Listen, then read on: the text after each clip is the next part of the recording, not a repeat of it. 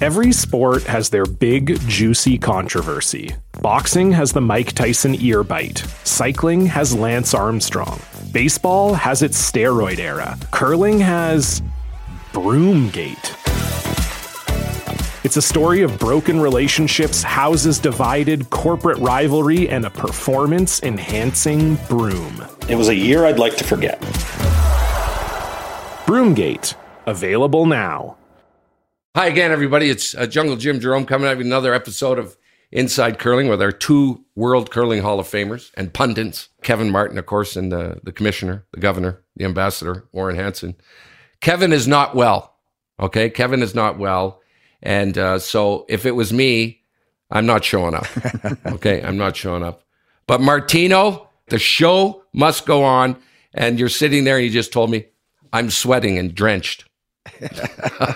Yeah. Oh, man. Jimmy, you're right. The show must go on. That's the rules of the game. The show must go on. Stick around. There's tons of curling that happened and tons more that we're going to talk about on the show. We'll be right back. Last rock, 8th end, up by 2. I don't think I'm white. I don't think you are either. Oh. It's clean. Oh, don't kill it, Ben. Don't kill it. Don't kill it. Line's really good.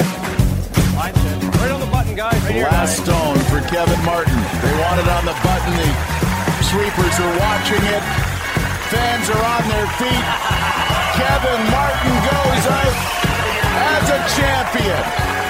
Cuts him to 1. He will win his final Grand Slam, taking the Players' Championship. Talk about putting an exclamation mark at the end of a career. All he had to do was cut him down. Kevin Martin can celebrate. He is a champion.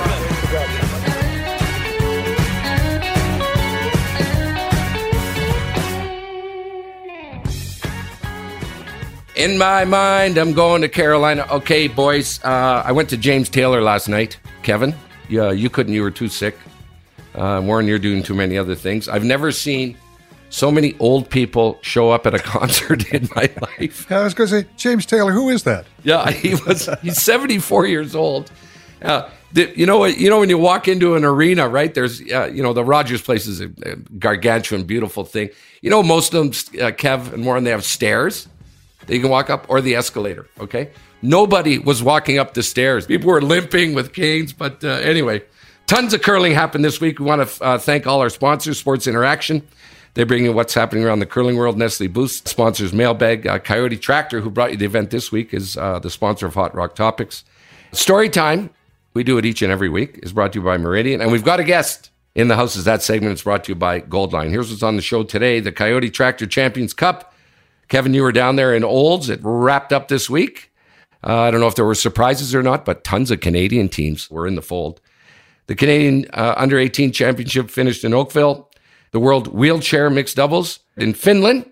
We're going to find out who medaled. And the World Juniors Championship gets underway Sunday, May 15th in Jönköping, Sweden.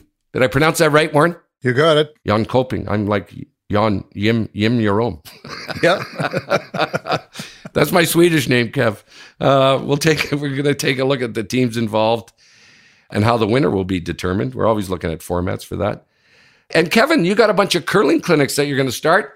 Guess where I'm going to be to learn curling? I'm going to attend one of these clinics. They're happening over the next few months. Kev, you're going to tell us about that. Hot Rock Topics, video streams become a big part of trying to watch sports, and curling is no exception. So today we're going to talk about curling and video streaming. Sportsnet's doing a great job, Kev, bouncing around from each sheet and giving everyone all kinds of coverage. Mailbag, we got an email from Clint Reeves about curling instruction, which we always like to talk about. Story time was going to be Kevin, but we got to get him in shape. So Warren, you got a story for us? Oh, I wish to. Yeah, I know. I know you do. Okay, what's happening around the curling world? Brought to you by Sports Interaction, providing competitive odds on all sports.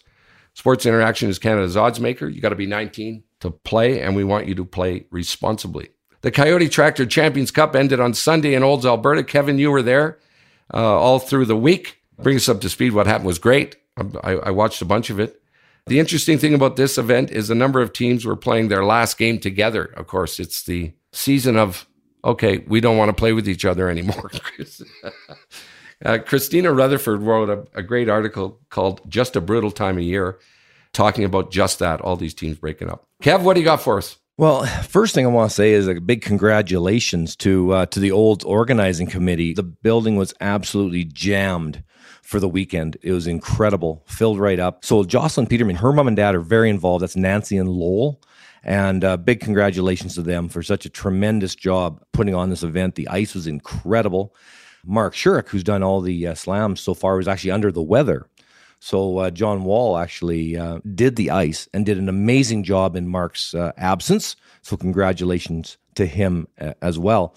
When it comes to the event, yeah, you're right. It was absolutely ripping everybody's hearts apart. Every game where people were playing their last event as a team, all the tears and oh my goodness gracious, it was that part of it was incredible. I've never experienced anything like it. And usually there are teams that split up after 4 years, but not every team or almost every team.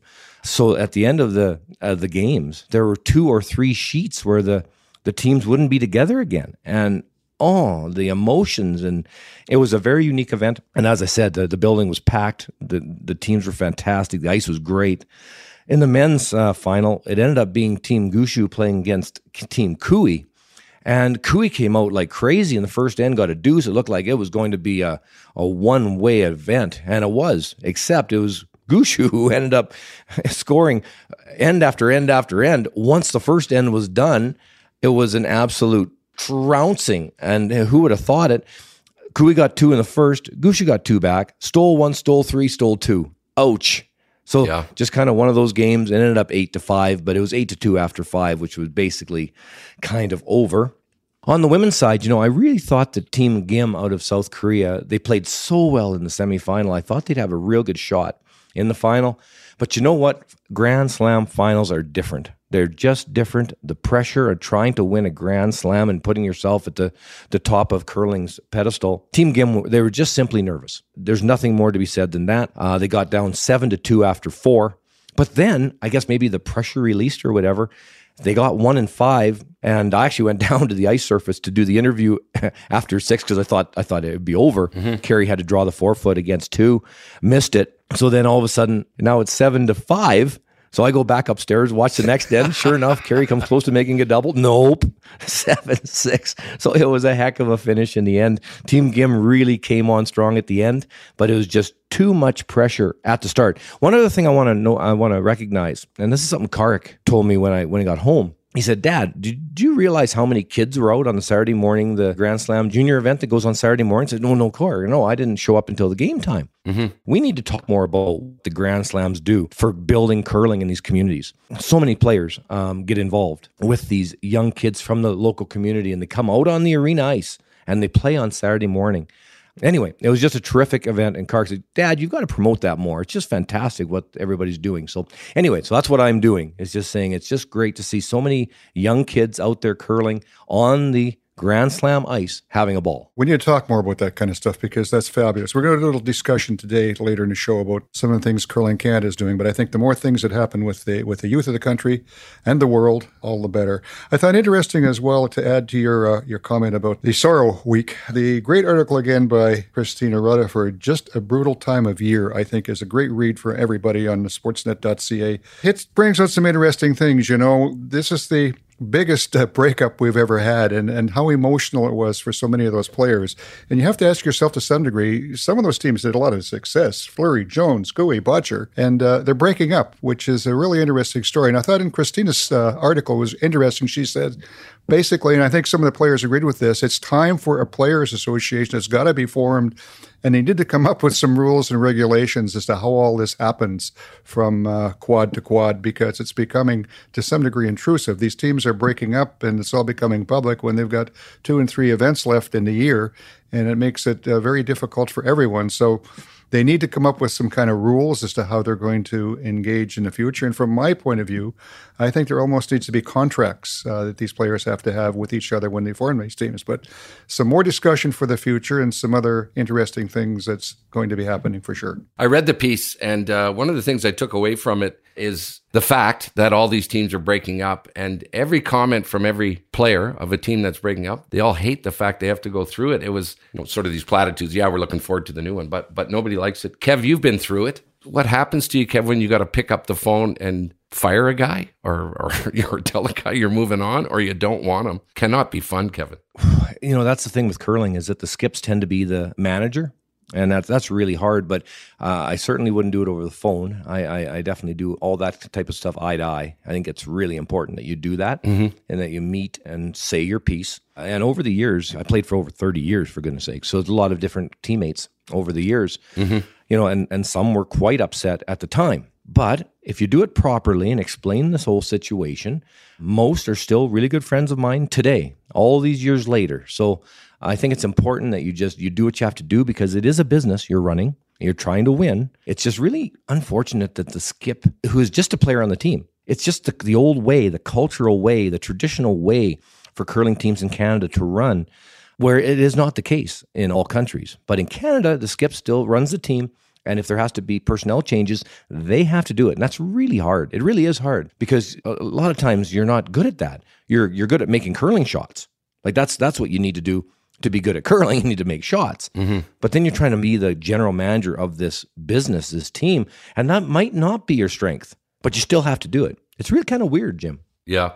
All you got to do is, like you had referred to, Kevin, is the emotion of these teams after. I mean, I was tearing up, and guys who don't normally show emotion. Brad Jacobs, right? He was kind of needed a ton of consoling. But congratulations, Kevin. In that article, although you're retired, you need to be reminded what a mentor you are to many, many players. Mark Kennedy talks about you in that article that Christina wrote, and it really does tell people what you've meant to curling. So that's as nice as I'm going to be to you today, Kevin. Okay. Wow. That's good of you to be nice, Jim. Warren, give us a wrap on the under-18 championships that happened this past week in Oakville. Because of COVID, this event this year is kind of unique, and there was 21 teams on the men's side and 21 teams on the women's. On the women's side, a number of provinces had two teams. Alberta 1, skipped by Marla Plett, defeated Alberta 2, skipped by Claire Booth. Final score in that game was 5-1. So congratulations go out to Loren Miller, Alyssa Nedowin, Rachel Jakes, and Marla Plett. Familiar name in that group. I know that name, Nedowin. Yes, and that is the daughter of Dave and Heather Nedowin. And of course, we all know from the curling world who they are. So congratulations to that team, and in particular, Alyssa. On the men's side, Matt Drivitz of Saskatchewan defeated Nick Mauser of Nova Scotia. The final score was 5-4. So Saskatchewan team number 1 are the winner. Congratulations to Jared Tessier, Carter Parento, Mikkel Holm, and again, Mike Drivitz. The Drivitz team lost one game on their way to victory, and I should have mentioned that the Plett team didn't lose any games on their way to being the champions. So congratulations to Curling Canada and everyone involved in this marvelous event. And I think this is one of the most important events in the Curling Canada any year as far as the future of the sport of curling is concerned. So we're in good stead, Warren, with our future. Well, I think we're getting there. Yeah, good. The wheelchair mixed doubles, Warren. The World Championships were on in Finland. What happened there? Yes, this was an inaugural event, and as you mentioned, in Finland. Sweden came out the winner. It was an 18-nation championship. They won the final 7-5 over Hungary, so congratulations to Sabina Johansson and Marcus Holm. The bronze medal, Norway defeated Italy. Canada did not make the playoff round, unfortunately. So that concludes the World Mixed Doubles Wheelchair for 2022.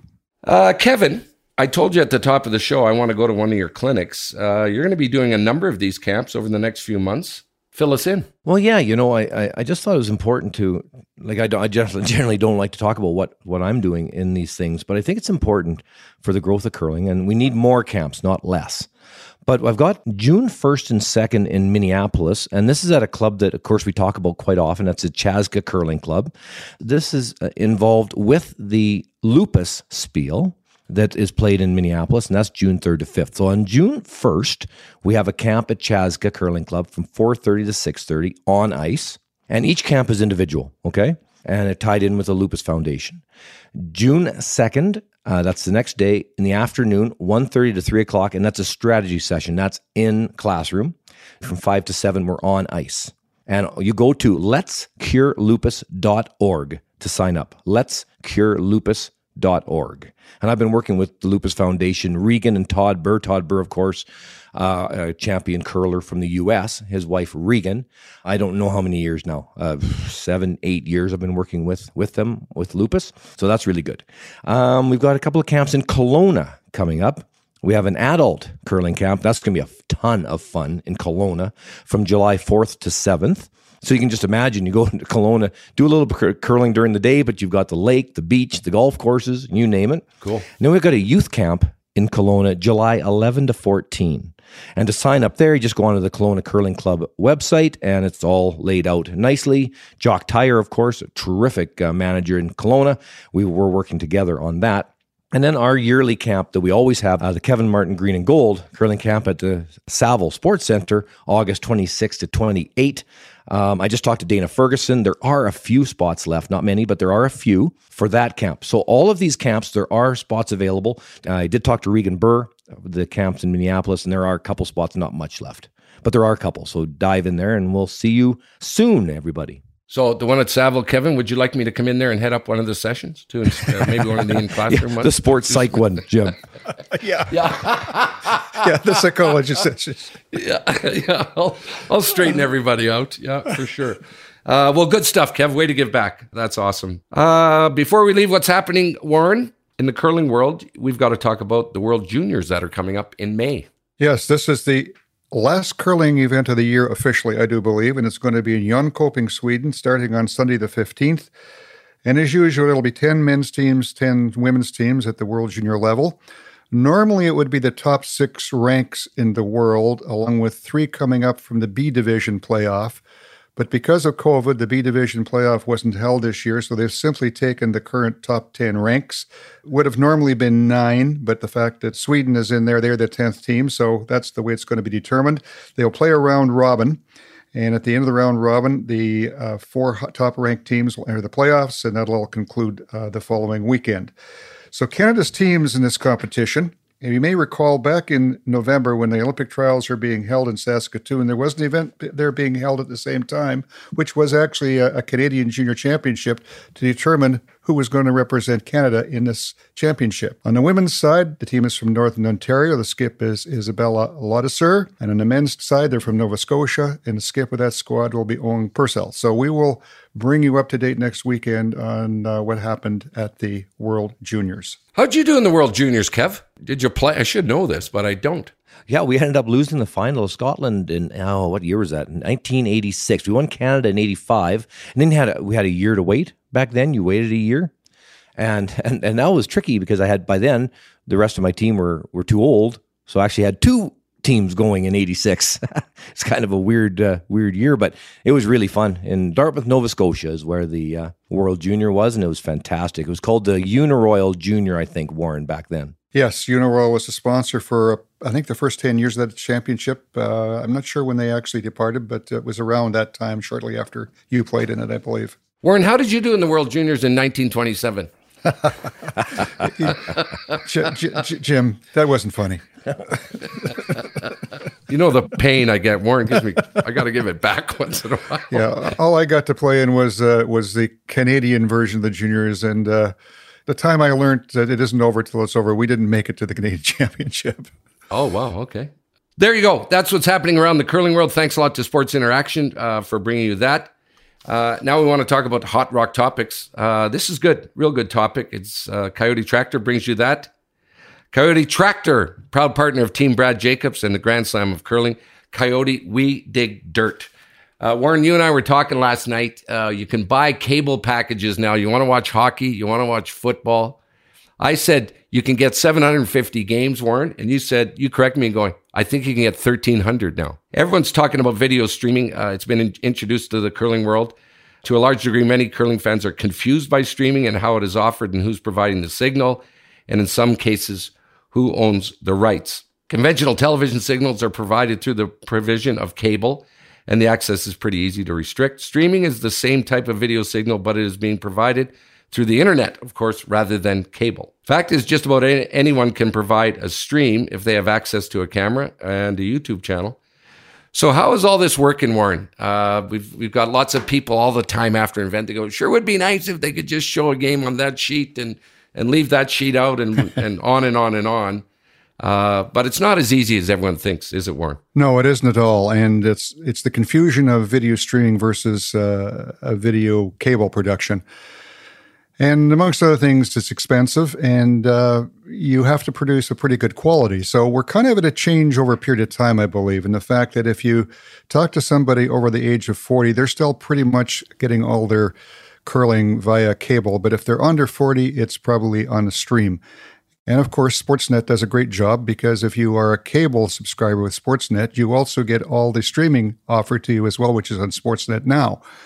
So we're at a changeover period, and it's kind of, again, as I mentioned, it's age division. If you're older, you're probably getting it through cable. If you're younger, it's probably strictly streaming. And we're going to reach a point in time, I think, somewhere in the future, as to when exactly that's going to happen, who knows, but I think where everything is going to be streamed. Well, let's just talk about what's involved with providing a television signal so people understand the cost and how it's done. Because I hear on our Facebook group all the time, well, just put up a couple overhead cameras and show that sheet. Shouldn't be a problem. A regular television production of curling has a crew of about 35 people and a truck from a camera position, depending upon how it's being done, probably anywhere from 5 to 7 cameras, RF mics, very costly.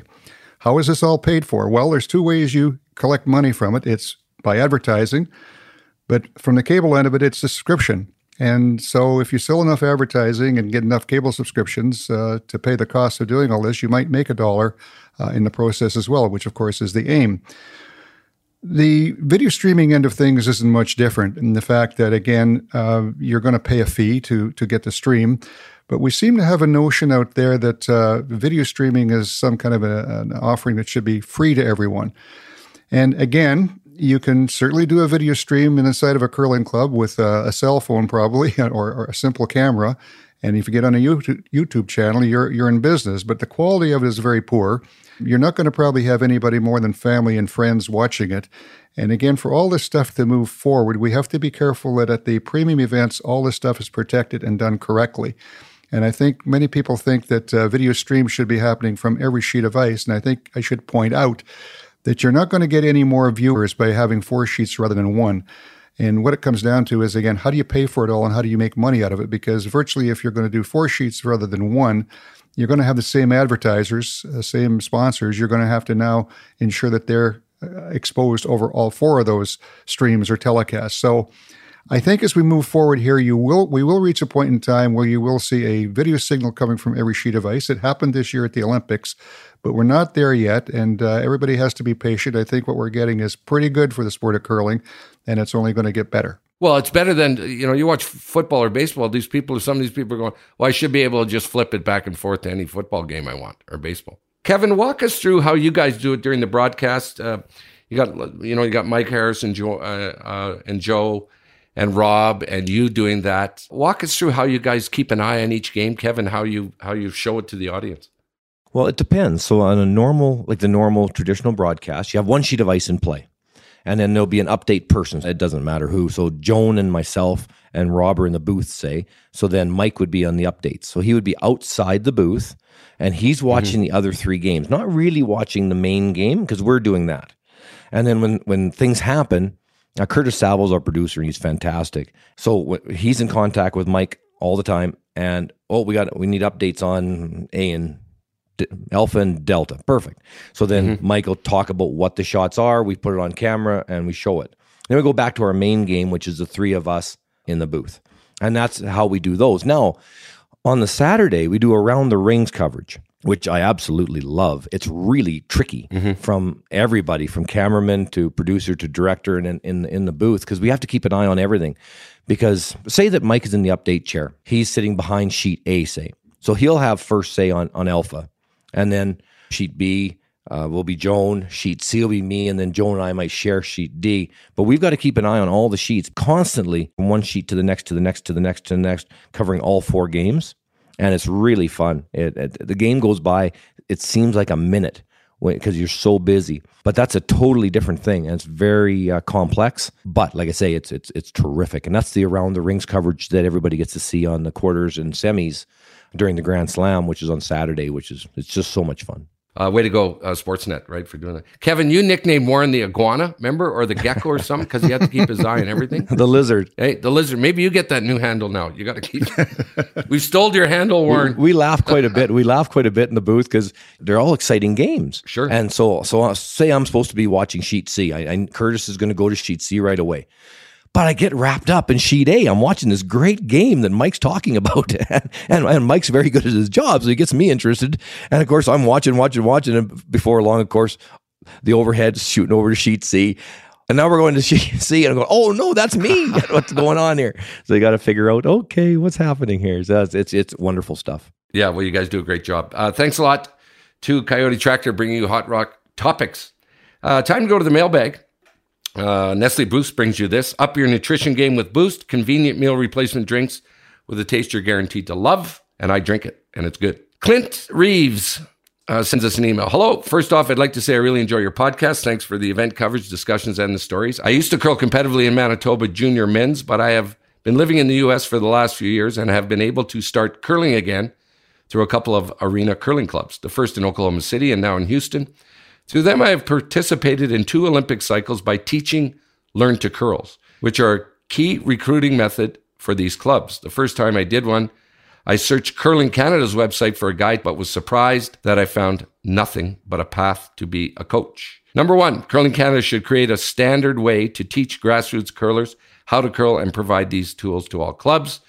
And number 2, while I know some clubs are offering Learn to Curls to adults, I think that it should be a standard practice because it increases community engagement and will bring in some new members. Also, we consider curling to be Canada's sport, so we should be offering all new immigrants to Canada an opportunity to learn about it through these adult Learn to Curls. Thank you again for the podcast, and a big thank you to all those hardworking volunteers at all the curling clubs.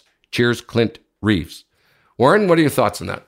Since we received Clint's email, I've done a fair amount of digging to try and find out a number of things, which seem to be kind of vague, a little cloudy. I will first throw out a bouquet to Curling Canada. I listened to a fairly extensive podcast yesterday where Helen Radford explained in fair detail what they're about to do Canada-wide that's going to be aimed at the member association, the curling centers, community organizations. They're investing about, I think the figure was $217,000 on this.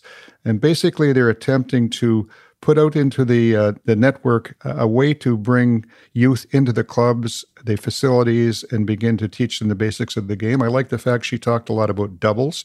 She talked a lot about triples as being a key thing that people have to start becoming involved with. So I thought these are all very positive things. I think their challenge is probably going to be implementation, because this becomes a provincial responsibility. And again, in some provinces, this is probably going to happen pretty good because they've got some people there to do it. But I think they're going to have some struggles elsewhere. And the fact that to do anything of this magnitude is going to take a lot of people and train people. I know some people like Shannon Kleibrink in Alberta is one example, does some great work over there. But she probably needs a lot of people working with her that are qualified to do this. So I'm not sure if that situation does exist. But going into Clint's topic, I tried to find out more about what's out there as far as teaching adults and as far as having stuff recorded somewhere about how to properly deliver, sweep, and so on. I found some rather astonishing things. And I'll go back to the old days when I first became involved with curling at the national level, and we developed a teaching system was the first challenge going back in the 70s. Developed a level system where we were developing instructors at levels 1, 2, and 3. At the same time, coaches were being paralleled. Somewhere along the line, this whole thing kind of disappeared and it became focused totally on coaching. So the instructing side of it disappeared. I know there are people out there in many parts of the country doing good work from an instruction point of view, but there doesn't seem to be any standard on this whole thing. It's kind of, there are some suggestions on how you might do things, but I can't seem to find any standards. I can't seem to find anything that's really written down or recorded. We even had Labatt's come forward and pay, it was then about $200,000 to develop what was called the Labatt Curling Instruction Series. It was 6 films. And those films were around and used in both Canada and U.S. extensively for almost 20 years, up until about 2000, till they became outdated. That type of thing doesn't seem to exist anymore where it goes into that kind of detail. And I look at curling, we're much a sport like golf and tennis, I guess, and skiing, that yes, we need coaches, but probably more than coaches, we need people to instruct the game at the basic levels. And for having those people available on kind of on demand, if somebody wants a lesson or wants a tip about something, that they can pick up the phone and dial someone. And I know this, again, is happening in some curling clubs. There are some people who may be available to do this type of thing, but generally it doesn't exist, and it isn't well put together. It isn't well organized. I mean, when I started this thing back in the 70s, I ultimately saw that there would be curling pros attached to each club, just like golf or tennis, where you pay a fee and you can take a lesson. You can take a lesson for once a week for 2 weeks, whatever you desire. And again, this is lacking, I think, and having stuff recorded is lacking. And I just got involved in a Facebook group discussion that I came across by chance.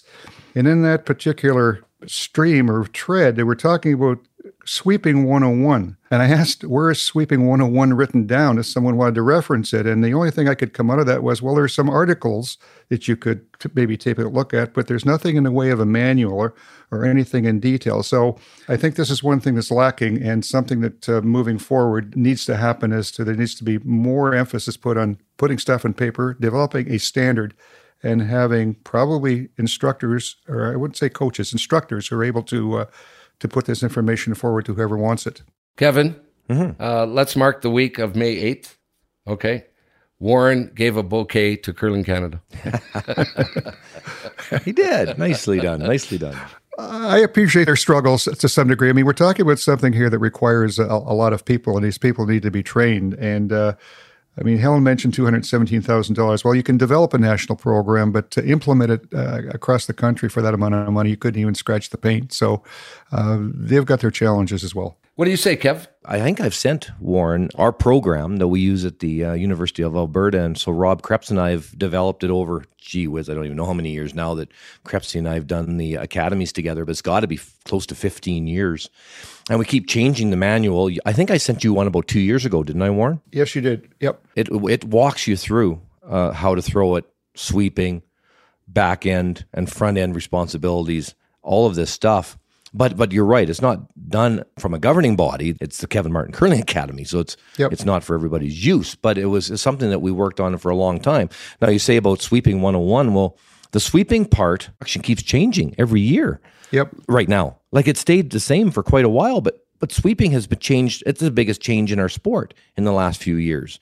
So the instruction manual that would have been done 5 years ago is not the same as today at all with sweeping. Completely different. And so that's kind of an interesting thing. It's very much a moving target right now. Well, I think as you and I have talked, back in my time, we had a certification committee, which was comprised of 8 people that would be considered to be experts who met on an annual basis, sometimes semi-annual, and discussed all these things. And things were constantly being upgraded as new things were being discovered, because this was all new. And it continues to move forward. And I think it requires constant attention, because things are always changing. Nothing stays the same. So, I mean, congratulations to you and Rob for putting together what you have. And hopefully maybe you and I have talked that we can begin to use some of that stuff to be a basis of setting up more professional teachers to be able to give more detail about the top competitive aspects of the sport to those who are interested. And maybe people who aren't even interested in becoming top players. They still want to know this stuff. They still want to try it. Right. All kinds of people go to get golf instruction in clinics. Years ago, I was at a clinic for a week on golf. It still didn't help, but I went anyway. Right? It just reaffirmed you're not a very good golfer. That's what those clinics do for me.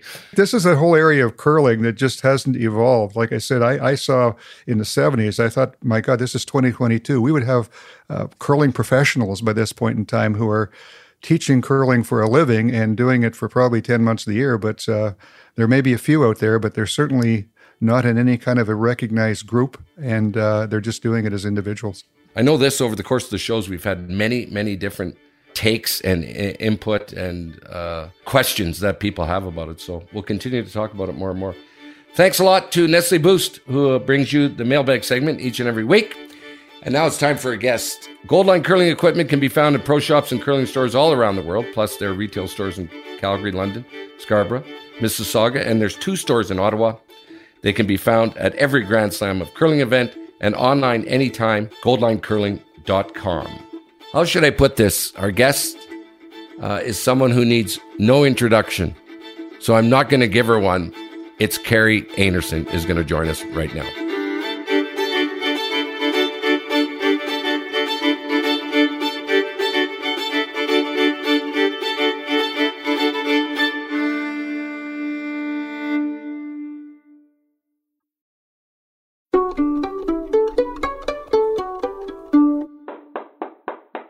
Okay, as promised, everybody, we thought it'd be time that we bring on a curler, Kevin and Warren, that has had absolutely zero success, has been struggling like crazy, can't seem to put anything together, very tough time.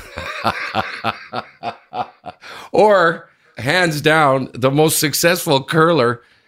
Crazy year. Congratulations, Carrie Einarson is with us right now. Carrie, congratulations. Where do we start? I know where we start. We were just saying off air, you were riding a bull last night. What's up with that?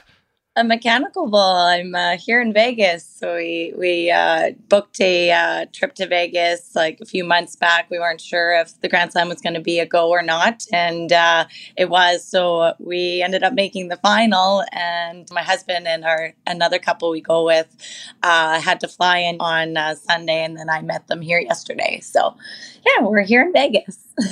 Christina Rutherford wrote an article for Sportsnet entitled Just a Brutal Time of Year, talking about how many teams are breaking up. Don't tell me you're coming on here to make an announcement that your team's breaking up. Are they? They're not, are they? No, we don't want to break up anything that is working. Gonna go for another 4 years.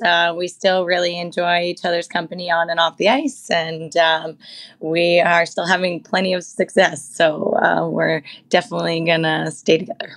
All the curlers and we get a ton, of course, who listen to this podcast, and high performance curlers listen to it. So they're writing down right now. They're going, okay, what does she do? Okay, I'm going to take up bull riding. That'll do. That's what I should do. Can you put your finger on this unbelievable success that you guys are having, Carrie? Definitely, we found bringing Reed on board had changed a little bit of the dynamic and stuff, and just brought a little bit of lightness to the team. And we definitely love having him as a coach. And yeah, we just like to just go out and have fun and just make some curling shots and don't put so much pressure on ourselves. So I definitely that's kind of how we roll. Before we bring in Kevin, I guess because I did mention, I guess I should ask you about the craziness with all these teams breaking up. Does it surprise you, Carrie? And do you have a thought on what's going on there? It doesn't really surprise me, actually, because it happens every 4 years, basically.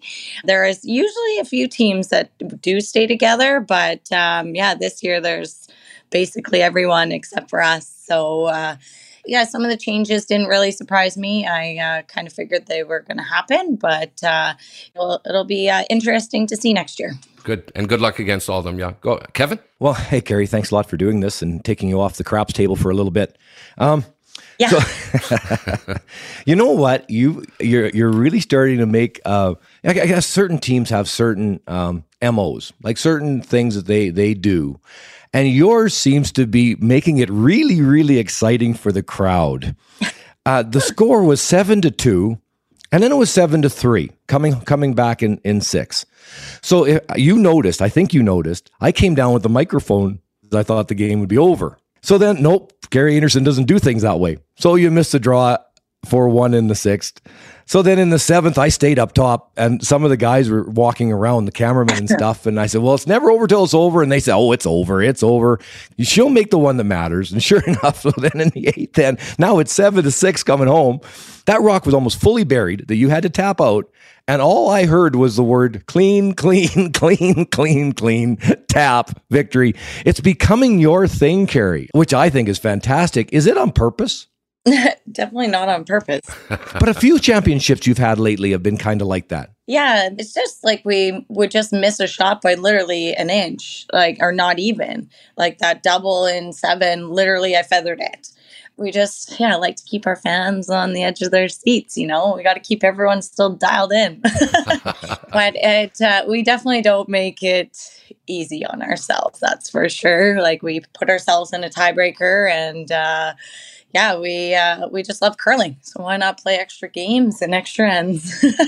Well, that goes to my next thing. Yes, the tiebreaker, and then a bunch of of games. And I guess I just want to hear from you your front end for sure, but your whole team, the fitness level to be able to do that, because going through the tiebreak is so difficult, because then you've got the quarterfinals, then the semis all in one day. Yeah, we definitely put a lot of work in the gym, getting ourselves in shape for marathons like that. Yeah, definitely just making sure we get that feeling ourselves in between games. And it's just kind of our thing once we get on a roll and just start feeling really comfortable with the ice. Yeah, we just made quite a few shots, and my front end's amazing. They set it up. Val cleans it up if we need be. And so they're amazing teammates and great shot makers. And I'm very lucky to have them as part of my team.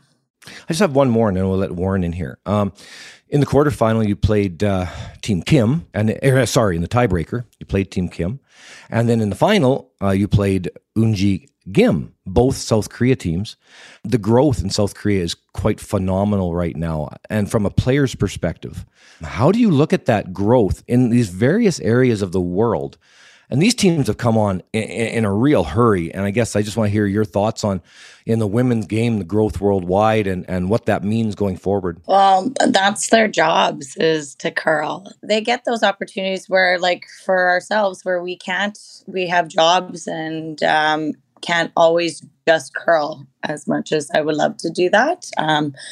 They get a lot more time to train as a team, and we play a lot of events, but we would like to have more training, all 4 of us, 5 of us. I know we benefit from, we have our training weekends. We learn so much out of it, and compared to like traveling all the time and playing a whole bunch of games, we've definitely noticed that in our training weekends. Hi, Carrie, and congratulations again on your win this last weekend and in your very successful season. Let's talk about the last few years. Just to hit the highlights, you've won 4 Scotties, 4 Slams, a World Bronze, and now we're heading into the next quad. You've got the same team. You're setting goals. You're working out a training program. Val lives in Edmonton. The other 3 of you are in Manitoba, I guess.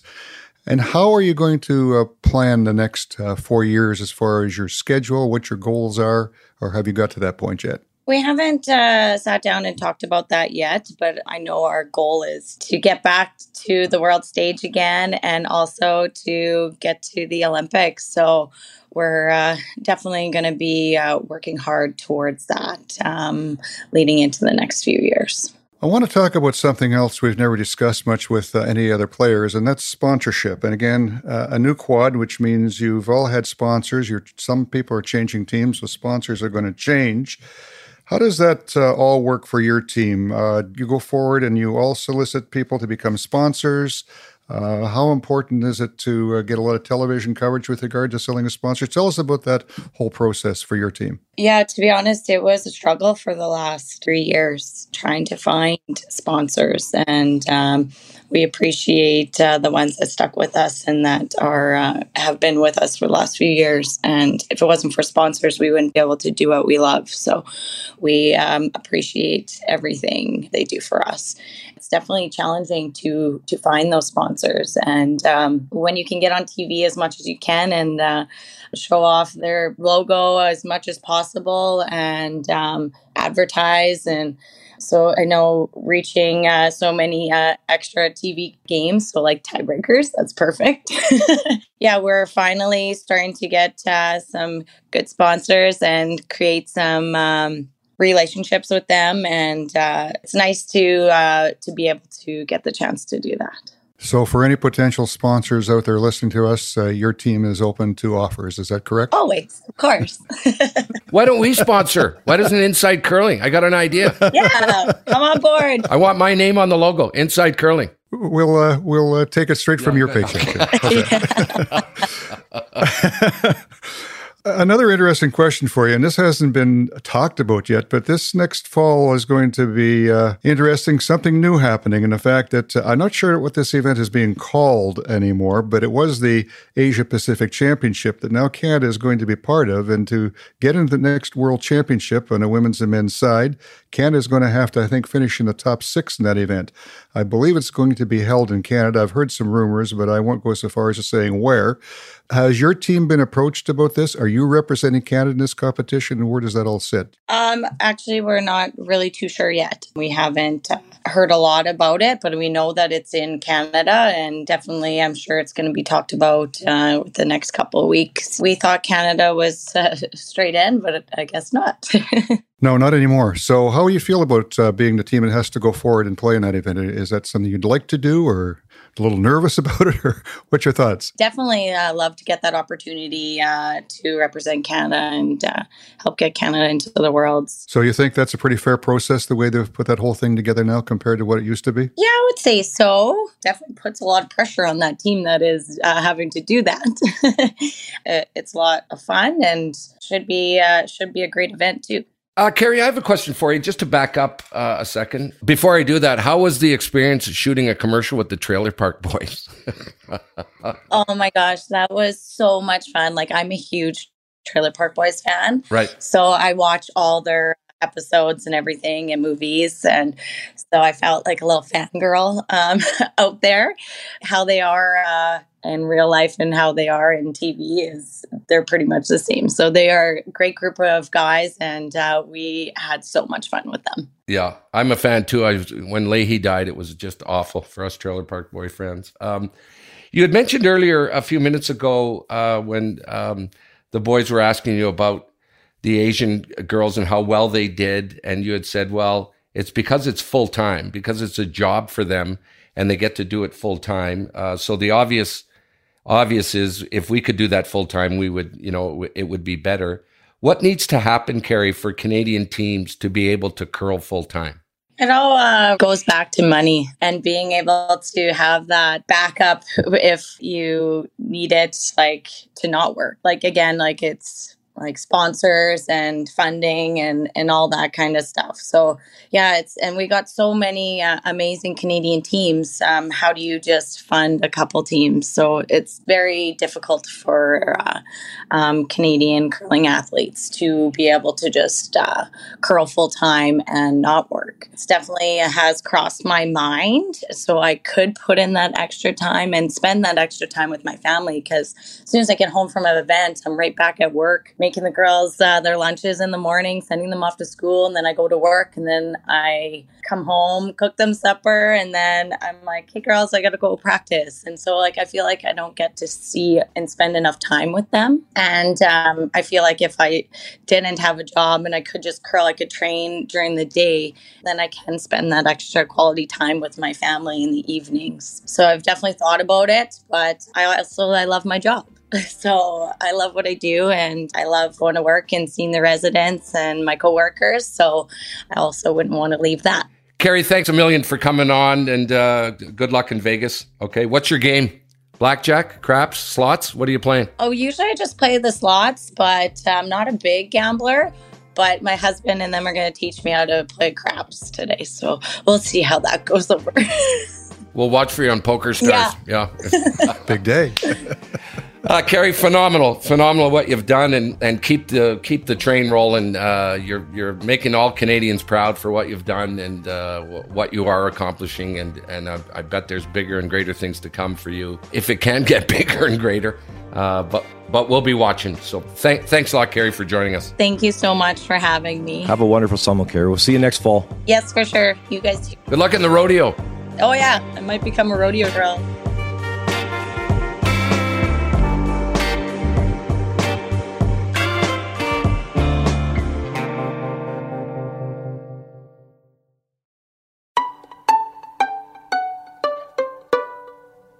So there we have it. Hands down, Kevin, one of the most successful curlers in the world.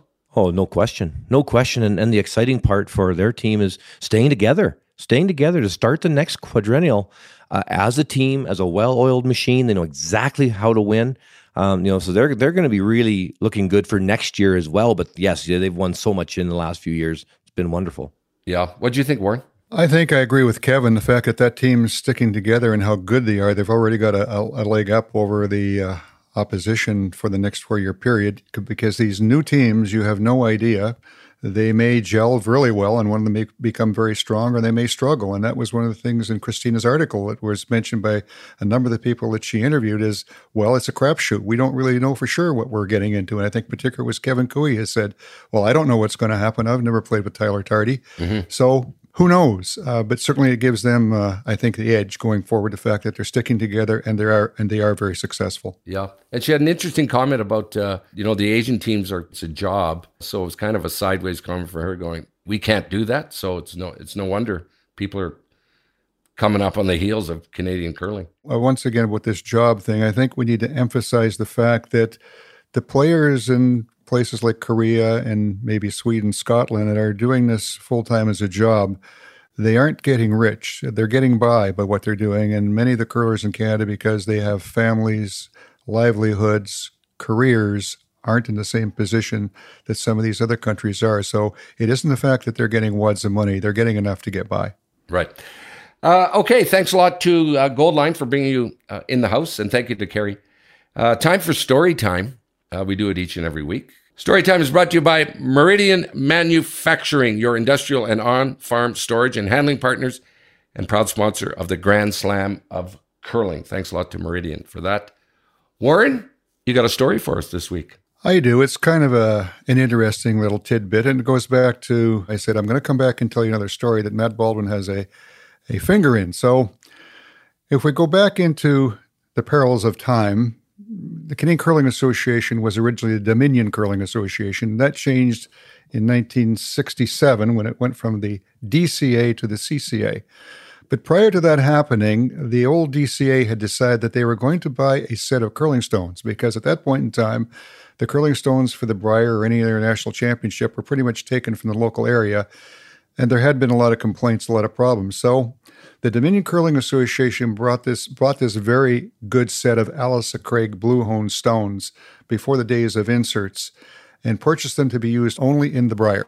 Now, the first interesting thing is, of course, a curling stone in those days had two edges on it, and you flipped the rock after a couple of years of wear, so the wear was even on both edge. Somebody didn't think this through very carefully because they engraved DCA on the side of the stone. So if you'd have flipped it, the DCA would have been upside down. So that was the first mistake. The next thing was they brought these rocks into play. And of course, a brand new curling stone in those days, having never been used on a sheet of curling ice, hadn't been worn in at all. And it was a different set of conditions.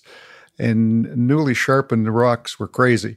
So they brought these brand new stones and they put them into the Brier where they hadn't been used anywhere prior. And so initially, right back in 68, 69, when these things were first introduced, people were complaining from day one.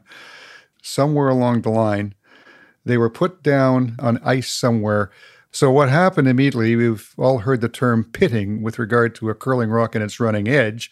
And so pitting occurs when you put the rock down on the ice and it's warmer than the ice surface. It melts the ice.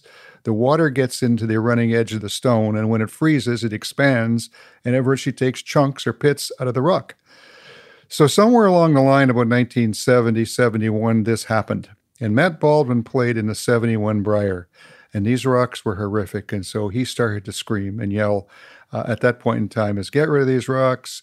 They were going to send them to Newfoundland from Quebec City in 71 to play using the 72 Brier. He wanted it to be thrown into the Atlantic Ocean on their way across in the boat. Made all sorts of comments. But they had the continuing problems there with the pitting. So finally, the rocks ended up in Edmonton for the 73 Brier. Herb Olson was the ice maker for the 73 Brier, but Herb Olson also reconditioned curling stones. So Herbie sharpened these rocks. And I can still remember, I was on the ice for BC, and I can remember, I think it was sheet A, there was two rocks that would actually go down the route. They'd curl and they'd back up. They'd curl and they'd back up. So they do about 3 hoops for the length of the ice.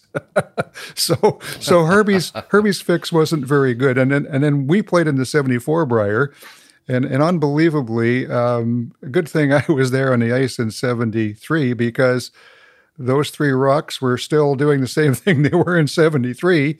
And we fortunately played Saskatchewan the first game in the Brier. And guess what? They were throwing those rocks and we weren't. So we were well aware what was going on. But anyway, finally through a lot of screaming and yelling, and again, Matt Baldwin kind of leading the course, following the 74 Brier, the rocks were sold. They had never been used on the second edge. They stayed on the first edge because if you flipped them again, the DCA would have been upside down. Right. So this very good set of Alice Craig Blue Hones were sold to the Windsor Curling Club in 1975. Maybe they're still there, I don't know, but they were never heard of again. And that was the Canadian Curling Association's first journey into owning their own stones. How did you find all this stuff out, Warren? Oh, my God. How do you...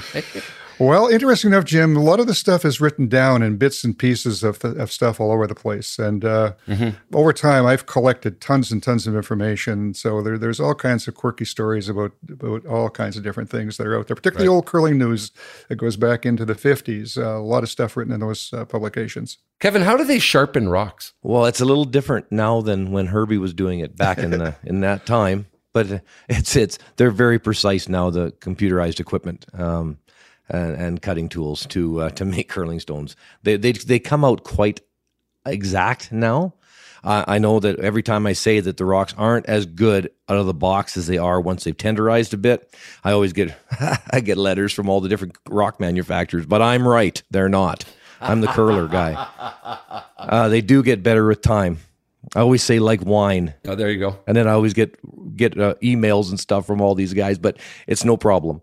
They're done on a grinding apparatus. You know what? We should. I might have to get some video together on that. That'll be really fun. That's cool. A good project, Jimmy. Thank you. And the other thing to note is the rocks that they're using in a curling club today aren't having the same process done to them for the most part as they are when we're playing in arenas where they, again, take sandpaper to virtually scratch that running surface, which is to make it able to curl more into the harder surface in an arena versus a curling club. And for people who Google stuff like that, Kevin, your Google search is not as smart as my World Curling Hall of Fame buddy, Kevin Martin. I know that it's easier to draw the button with the rocks after a little while than at the very start. That's right. I can say that about you too, Warren, okay? Your Google knowledge of curling is nowhere near, okay, my World Curling Hall of Famer buddy, Warren Hansen. So thanks, everyone, for tuning in. We really want to thank Rod Paulson, of course, who looks after all our Facebook stuff in the Facebook page.